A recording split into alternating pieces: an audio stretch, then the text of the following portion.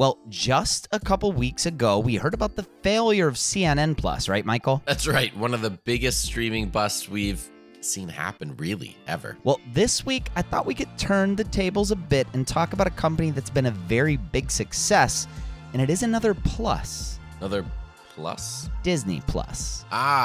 Disney Plus. Nice. Another major streaming launch, but one that's been able to at least last around a couple years, right? Yeah, and hey, these days in the streaming wars, a couple years is a lot. So we're going to dig in on all of it, what it was like to have gotten to launch, what it's like today. But first, we should probably roll that intro. Welcome to Rocketship.fm. Rocket Ship FM is produced in partnership with Product Collective. We are your hosts, Michael Sacca. And I'm Mike Belsito. As AI continues to revolutionize our world, there's a critical conversation we can't ignore: AI safety and security. And that's where HackerOne's AI red teaming comes into play, rigorously testing AI models to prevent them from being misled or exploited. HackerOne employs over 2 million ethical hackers, and 750 of them specialize in prompt hacking and other AI security and testing. So HackerOne isn't just theorizing, they're actively safeguarding AI's future.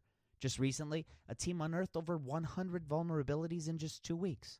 So whether you're at the helm of a startup or steering product innovation at a large company, it's time to prioritize AI security. Visit hackerone.com/AI for more. Again, hackerone.com/AI. This episode is sponsored by porkbun.com. Porkbun is a refreshingly different domain name registrar that's different from the other ones like GoDaddy or Namecheap. They've got low prices on hundreds of different domain extensions. They've got everything from .com domains to really cool ones like .pro, .dev, .xyz. Every domain name at Porkbun comes with tons of freebies too, like SSL certificate, WHOIS privacy, DNS, URL forwarding, and hosting trials. Because why pay for things that should be free, right?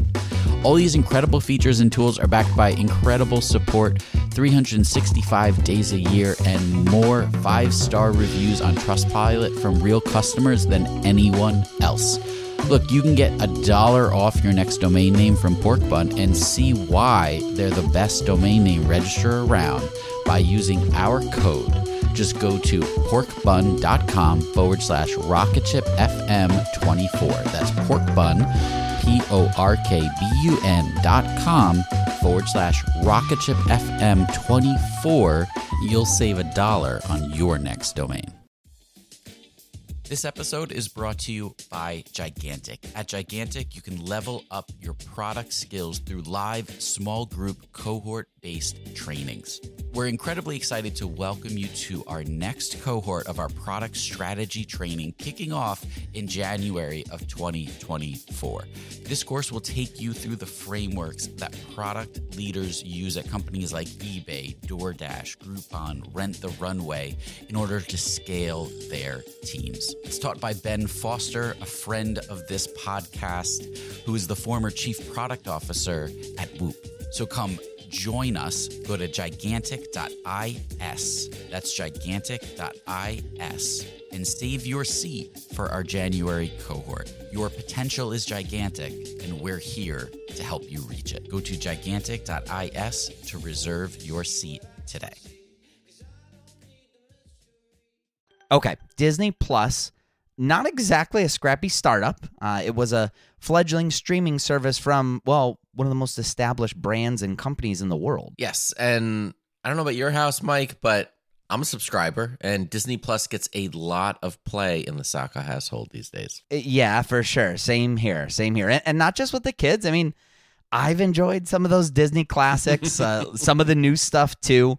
But not to go too far ahead of ourselves here, we should probably rewind things a bit, all the way back to, let's say 2015. 2015, that's not when Disney Plus launched. No, that's when Disney Life launched. Disney Life? Yes, Disney Life. Introducing Disney Life, a digital membership with access to the biggest collection of Disney movies, kids' TV box sets, books, music, and apps.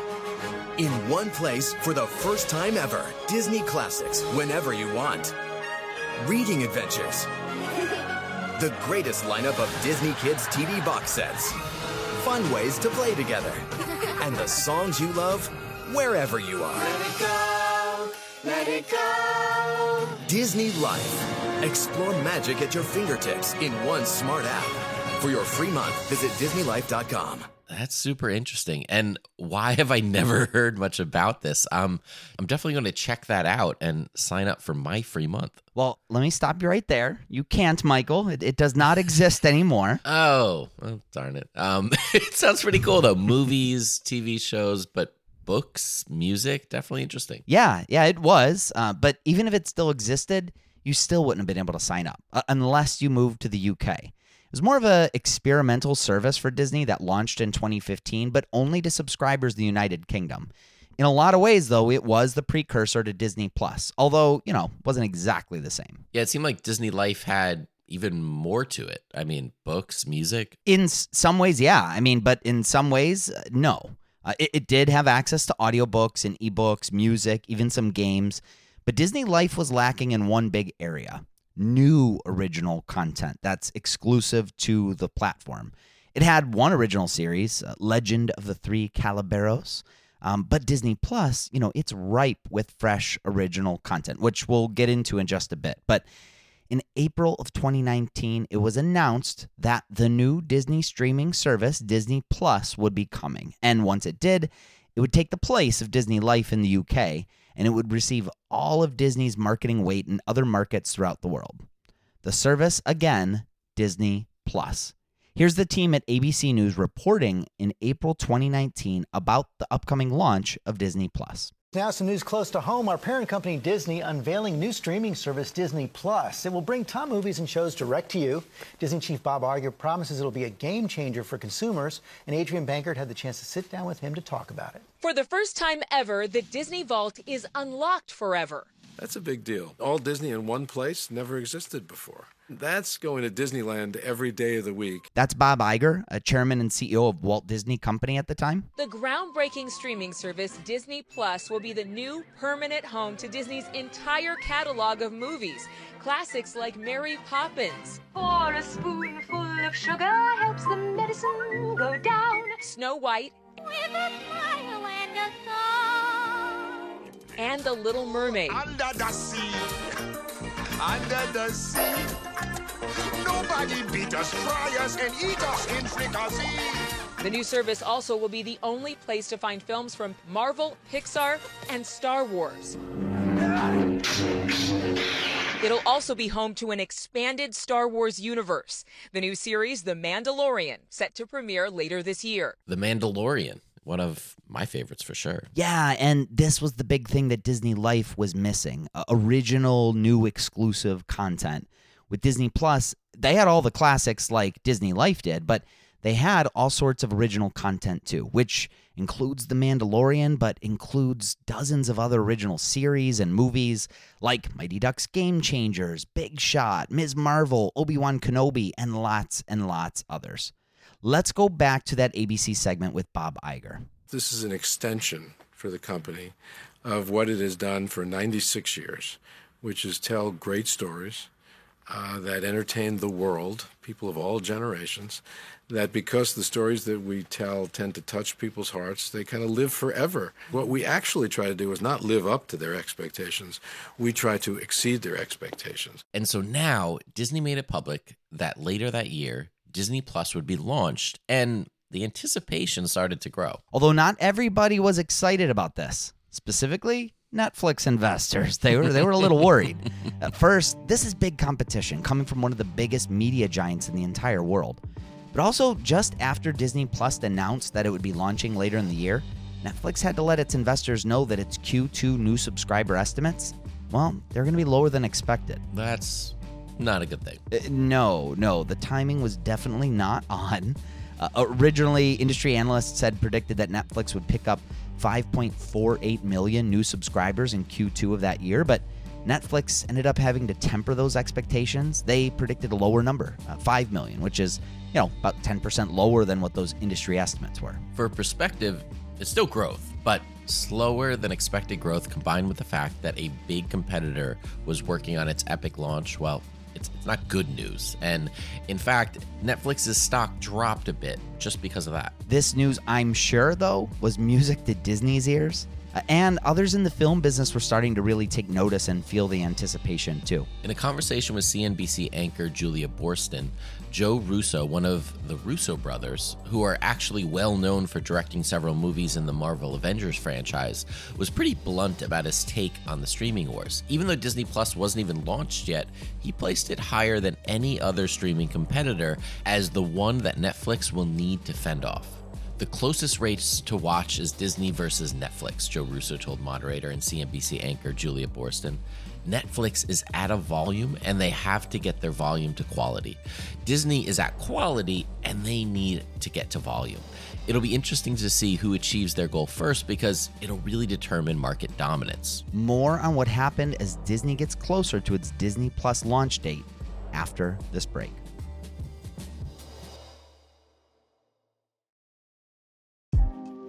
Before the break, we learned about a big announcement that Disney made back in April of 2019. They would soon be joining the big streaming wars with a brand new streaming television service, Disney Plus. The launch would be set for November 2019. A big move for Disney, but we also learned how others, namely Netflix, were already affected by the extra competition from Disney, just from the mere announcement alone. It became public that Disney Plus would be launching its initial offering for just $6.99 per month. That's a whole $2 less than Netflix's cheapest plan. $2 might not seem like a lot, but it was one more data point that gave Disney Plus another advantage. In fact, just after Disney's announcement, early surveys from Streaming Observer and Mindset Analytics suggested that 14% of Netflix's subscribers were considering dropping Netflix for Disney Plus. Yeah, and another 40% were considering at least trying Disney Plus, but they weren't necessarily ready to cancel their Netflix subscription just yet. So it wasn't all doom and gloom for Netflix, but if they did lose 14% of their subscribers, that would be a big blow. The work continued to get to launch, and more news kept coming out about what the launch of Disney Plus would entail. On the content side, it looked like Disney Plus would be, well, a very expensive launch. It would be spending over $2.6 billion to get off the ground. A part of that was ending its agreement with Netflix, which caused a $150 million impact on their bottom line from content that they had licensed to Netflix. Yeah, and $1 billion of that would all be on content. Disney was putting its full weight into the creation of all sorts of new television series, movies. It was a major, major investment. But content, that was a big part of the strategy. Here's Eric Schwartzel, Wall Street Journal's film industry reporter, on why content played such a big role for the Disney Plus launch, starting with its flagship original series, The Mandalorian. It combines a known entity, the Star Wars universe, arguably the most successful franchise in Hollywood history, with a new storyline that you can only see and explore on Disney Plus. Disney Plus offered 500 films and over 7,500 TV episodes at launch. They had this stable of brands that they could already draw on. Plus, they had movies and characters that people wanted to watch again and again.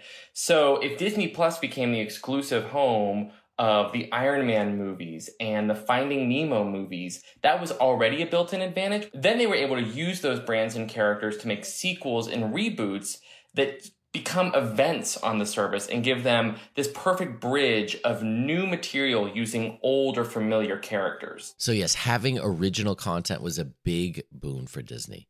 But not just the fact that it was original content, it was original Disney content, original Marvel content, original Star Wars content, original content from brands that people were already in love with. Word then got out about what the interface would look like for Disney Plus before it was ever even launched. And it was different than, say, that of Netflix. Yeah, The Verge described the interface as being almost surgically clean. Much different than the busy nature of Netflix, where it's constantly trying to catch your attention with content offerings. Disney Plus seemed more minimalist. A part of this could have been that, by comparison, it had a lot less content, just 500 movies, 7,000 TV shows, compared to the 50,000 titles that Netflix offers today. Nevertheless, The Verge had an overall positive impression of the user experience that Disney Plus was putting forward. Minimalist to an extent, yes, but familiar enough for people to just, get it right away. Disney's business team was forging partnerships that would help its eventual launch too. In October, it was reported that all new and existing Verizon Wireless Unlimited customers, new Fios home internet customers, and new 5G home internet customers would get a full 1-year subscription to Disney Plus for free. With well over 100 million subscribers, it's a big deal. Yeah, just one more feather in the cap for Disney on its way to launch. And then finally, launch day was here. Yep. November 12th, 2019. Disney Plus finally had its launch. Here's the launch of Disney Plus on this ABC News segment. At long last. Tonight, what could be Disney's biggest bet yet? Launching Disney Plus, a treasure trove of content, including more than 500 movies. Hi-ho. From the original Snow White to the Avengers. Plus 7,500 TV episodes, including the new Star Wars series, The Mandalorian. They said you were coming. Now, all in one place. It's not only a big swing, but it's a big swing for a reason, because it's a big deal to Disney fans worldwide. A big swing. That was Bob Iger again, a chairman and CEO of Disney at the time, talking about how important this launch was and how much of a big swing Disney was taking with this. Iger talked even more about the importance of the launch on a Good Morning America appearance here.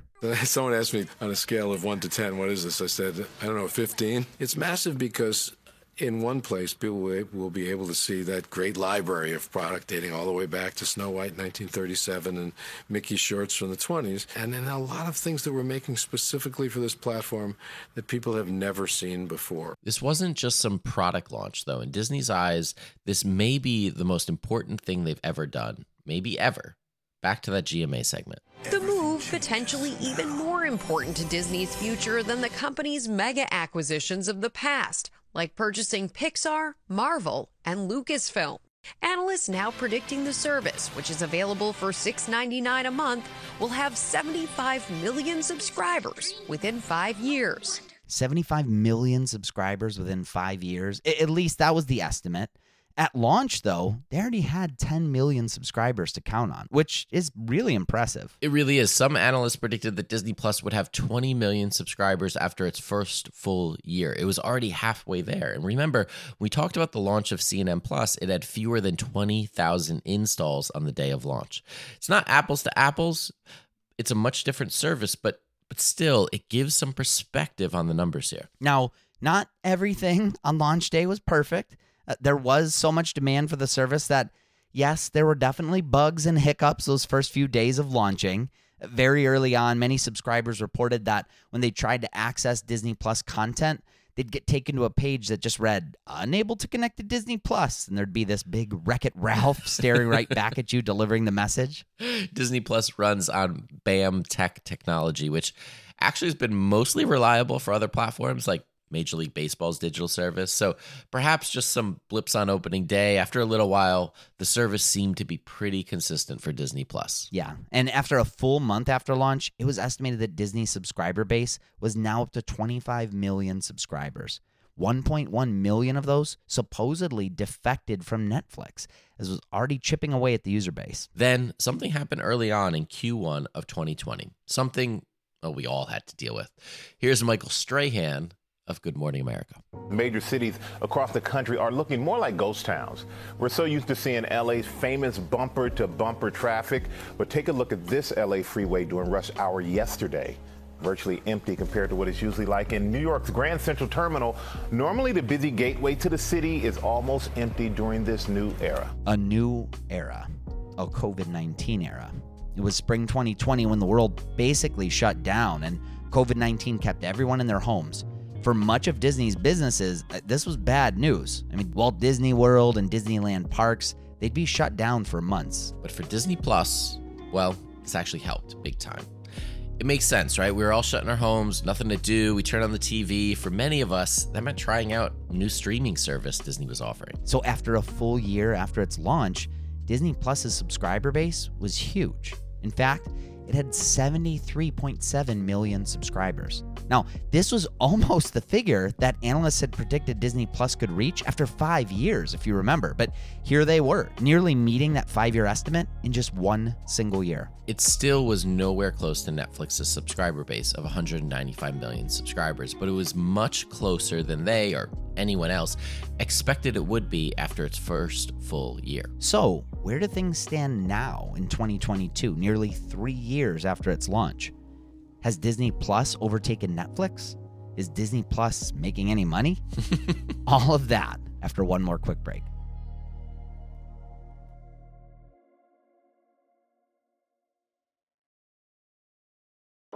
Before the break, we heard about the announcement and eventual launch of Disney Plus, the brand new video streaming platform launched by Disney in late 2019, making its bid into the streaming wars official. The COVID-19 pandemic actually helped Disney Plus speed up the adoption of the service. In fact, it had nearly met many analysts' 5-year subscriber projection in its first year alone. But how did things progress afterwards? Especially once the world started venturing back out after being shut in for so long. Well, before we get there, we should note that the early success of Disney Plus, it really caused a strategy shift at Disney. We'll go back to this Wall Street Journal segment here with comments from Disney executive Bob Chapek. The segment talks about how Disney's first full year went really, really well. Disney Plus was leaned on even harder as a place to look to for investors as something that might keep the company afloat. And frankly, it has worked incredibly well. So well that Disney announced a massive restructuring of the company, positioning streaming as a top priority. Essentially, what we want to do is separate out the folks who make our wonderful content based on tremendous franchises from the decision-making in terms of where the prioritization is in terms of how it gets commercialized into the marketplace. This included redirecting high-profile releases like Hamilton and Mulan from theaters onto its platform. Alexander Hamilton. My name is Alexander Hamilton. They reorganized the company in a way such that there is now an almost agnosticism about where a movie or TV show will run. It is more about creating that show, building that programming, and then deciding, would this be best in a theater? Would this be best on a TV network? Would this be best on Disney Plus? And increasingly, Disney Plus is the preferred option. This strategy seems to have energized Wall Street. Despite posting 2 consecutive quarters of losses in 2020, including losing over $2 billion in its park division, Disney's stock price has rebounded. In November, it announced plans to lay off 32,000 employees by March 2021, mostly in its parks division. It also said it would be suspending its January dividend to invest more heavily in streaming. On top of this, Disney Plus set a projection of 260 million subscribers by 2024. 260 million subscribers by 2024. Talk about beefed up estimates. But is it really realistic? Well, let's fast forward a bit to, today. Disney Plus is now, I'd call it a household name at this point. It's not seen as the new streaming service anymore. It's seen as one of the big streaming services, a major, major competitor to Netflix. And actually, as far as Netflix is concerned, last quarter wasn't really a good one for them. It actually lost subscribers for the first time in 2 decades. Its stock took a big hit because of it. I mean, does this mean the slowing of streaming content in general? Well, Disney also had an earnings call, and its last quarter was a little different. It didn't lose any subscribers, it gained them. Let's go to this Yahoo Finance segment. Disney earnings are out, and you can see the stock is popping on them. Ali Canal has taken a look. She has a reveal. Ali, what are we seeing? Yeah, this is a pretty positive quarter for Disney, especially since it beat on those net subscriber additions. We know that Netflix was not able to do that. And you can see right now the stock popping over 5% in after hours trading after these results, despite the fact that Disney missed on both the top and bottom lines. Revenue coming in at $19.25 billion versus estimate of just over $20 billion. Adjusted earnings per share also missing. But that Disney Plus subscriber subscriber number, really fueling the rally that we're seeing after hours. Net additions for the quarter came in at 7.9 million versus the 4.5 million that was expected. So, I'm a bit surprised by this. Analysts were cautiously optimistic about Disney Plus after we saw Netflix lose subscribers for the first time in a decade. But here we have Disney bucking that trend. I'm sure in the earnings call, there's going to be a lot of conversations about the future of streaming. Disney has committed $11 billion this year to fuel a lot of that streaming content. Disney Plus has continued to grow. Its new subscribers last quarter were nearly double what they estimated, and today it boasts over 137 million subscribers. Not quite the 221 million that Netflix has today, but Disney Plus is getting closer and closer. And $11 billion to invest in the streaming service, that's a lot. Yeah, it definitely is a lot, but is it too much? I mean, despite the success that Disney's had with Disney Plus in terms of its growth, there are other analysts that are concerned that while it is great growth, it might not make for a great business in the long term. One particular analyst worries about Disney's big plans for Disney Plus, as it's a big change of strategy from when they first launched, where their expectations were more tempered. Here is that analyst, Michael Nathanson of MoffettNathanson, with his take on this Squawk on the Street segment on CNBC. They have a bigger plan with more subs, more genre entertainment content, more sports. And I'm not convinced that's the best idea for Disney, right? So I wonder if, I asked this on the call last night, if they're rethinking maybe their view to come out with such a huge idea, right? They want to be in above 240 million subscribers. And I'm not sure that's the best use of their capital, right? I think if they played to the super fans and maybe had a smaller target addressable market, but with probably maybe higher prices, that's probably a better outcome for shareholders, right? So I keep asking that question: is this the right path for Disney? And as company keeps saying, we're happy with where we're going. And I kind of wonder if they set targets themselves that are not achievable or will require too much investment to get there. Disney has a unique set of assets, right? That's why they launched so well. That's why they have such great pent-up demand. And my worry is as you move further into where Netflix, HBO Max, Amazon, Apple play, the returns go down, right? So we thought the first investor day they had where they pretty much, unveiled the first Disney Plus strategy of playing to their fans, that makes sense to me. I know it could result in lower subscribers, but it's probably a better business than where they're going today. It's interesting, right? I mean, the general sentiment here is, yes, it's a lot of growth, but if they take that Silicon Valley approach of pouring loads and loads of capital into the business, can Disney Plus ever really be a profitable business? It's an interesting question, and I guess we can't really know the answer right now. No, only time will really tell, but as it stands today, Disney certainly is already a stalwart in the streaming wars. It's actually third to Netflix and Amazon Prime in terms of total subscribers, but their numbers continue to grow. And it continues to focus on great content, all the classics, but more and more originals, including Ms. Marvel, Baymax, the Big Hero 6 spinoff, Obi-Wan Kenobi, and so many others. Well, it will be interesting to see where the journey takes them, but it's going to wrap things up for now because it kind of brings us to today. So for Michael Sacca, I'm Mike Belsito. This is RocketShip.fm, and we will be back next week with more product journeys. Thank you so much for listening to RocketShip.fm. It is your support that keeps the show going. If you can, take a second and leave us a review wherever you listen to podcasts. It helps out the show so much. We're also part of the Podglomerate Network, and if you'd like to listen to more great shows from the Podglomerate, go to thepodglomerate.com to see the full show listings. RocketShip.fm is produced in partnership with Product Collective, a community for product people. Go to productcollective.com and get access to our weekly newsletter, live video interviews, Slack community, product job board, and a whole lot more. Again, just go to productcollective.com.